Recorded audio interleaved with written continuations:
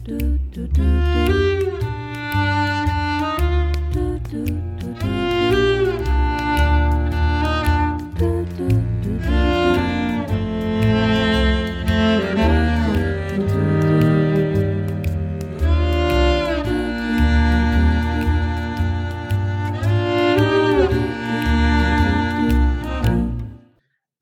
the lives of you and your pets with mindfulness meditation, The Peditation Companion, by Elizabeth Page and Joanne Leslie.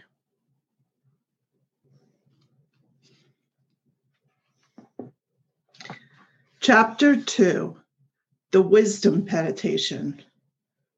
Mom rounded up Pippi and me. What was going on? Guys, Mom said, we may have to move to Sacramento. Sacramento, I thought. Where the heck is that? The name sounded familiar. Oh yeah, I remembered reading the word on a tomato juice can. Doesn't she keep that stuff in the pantry in case I get sprayed by a skunk? I loved where we lived. Why was she talking about taking us away? Didn't she care about my feelings? How would we find another great 4-mile walk along the bay? How would the geek, goose duck, pond get around without us? How about our friends? The thought of moving terrified me. Mom took Pippi and me with her when she went to try to find a new place for us to live. The first one was horrible. It was dirty and smelly, and the paint was peeling. And worst of all, the landlord was mean. He kept looking at me and making an ugly face. The next one was terrible, and the one after that was worst of all. Finally, we arrived at a townhouse complex. The unit we liked had 3 bedrooms upstairs. Pippi and I can run up and down the stairs all day long. That was going to be so much fun. It was demolished, but the man promised that it would be finished in time for us to move in.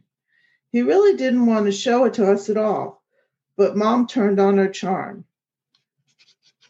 She batted her big brown eyes as she pleaded, I have to see it.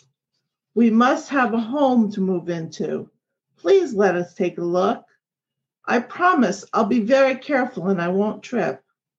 We carefully walked on the floorboards, stepping over the tools through the old sheetrock. The stairs could have been a problem. They hadn't even been carpeted yet.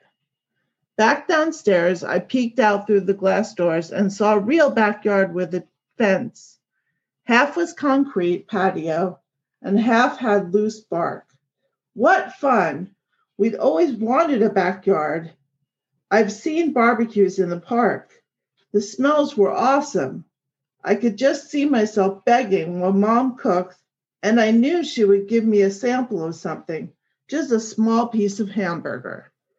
Pippi would dig in the bark and get it all over the place, but Mom wouldn't get mad. Pippi gets away with everything. Suddenly, a loud noise shook the whole house. Mom said it was just a train. I do like trains, but Mom asked, would it wake us up in the middle of the night? How do you feel about the noise from the trains? You look a little nervous. I looked into her eyes, trying to communicate to her that I wasn't scared, and I thought she knew the decision she had to make. The man took us to another apartment, a different one. That was a different size, but it was already finished. He told us that this is what ours would look like when it was done. I sat there wagging my whole body. Please, please, please, please, please. This one, I love it. We left and Mom told the man we would be back in an hour. As soon as we got out to the sidewalk and saw the huge trees, we were in love. We knew it was still summer, so the leaves would be green. But we were in Sacramento, not San Francisco, and we envisioned the leaves turning orange and red and yellow and brown in the fall. We took a long walk and found a geek pond even bigger than the 1-year-old apartment. Mom had been so worried that she wouldn't be able to see the goslings and ducklings in the spring. Her whole face lit up and her eyes twinkled. This might have been what flipped the switch for her. But then Mom started to look troubled. We need to do the wisdom meditation. Mom knew this one by heart. We sat down on a park bench right near the townhouse complex. We didn't even need Natalie and Casey's music. All we had to do was listen to the chirping of the birds and the humming of the insects. Mom looked directly at me, and I knew she was trying to see the decision through my eyes.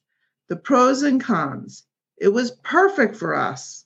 It had an extra bedroom that Mom and I could use to do our writing in, a real office. It had 2 stories and only one neighbor. We could run up and down at all hours. Everything was new in the apartment. Mom would love having her own washer and dryer. No more laundry hell. And she kept repeating how much she loved the trees in the geek pond. So many spots in the sun for me to veg out in. Mom's face looked a little less tense as her frown started to turn into a smile. The townhouse is close enough to downtown so that we can enjoy what the city had to offer. It was as if she had read my mind. What about my friends and your friends? How can we just pick up and leave them all to move to a place where we knew only one person? I guess that would work itself out. Mom meets people really easily, and we would only be 90 minutes from our old neighborhood. It really feels right, guys. Mom went back to the office and gave the men a check. I started to jump up and down because all I wanted to do was run up and down those stairs and hang out in the backyard. The wisdom meditation. Join me in finding your meditation posture. This can be with your pet in your lap or next to you, or if she is unavailable or doesn't feel like meditating, you can just close your eyes and picture her. Because of the nature of this meditation, you may want to memorize it so you have it to draw upon during tough decisions. Take 3 deep breaths, in through your nose and out through your mouth. 1, 2, 3. Check in with your body. Do a scan from your head down to your feet, noticing any tension, sensations, or emotions.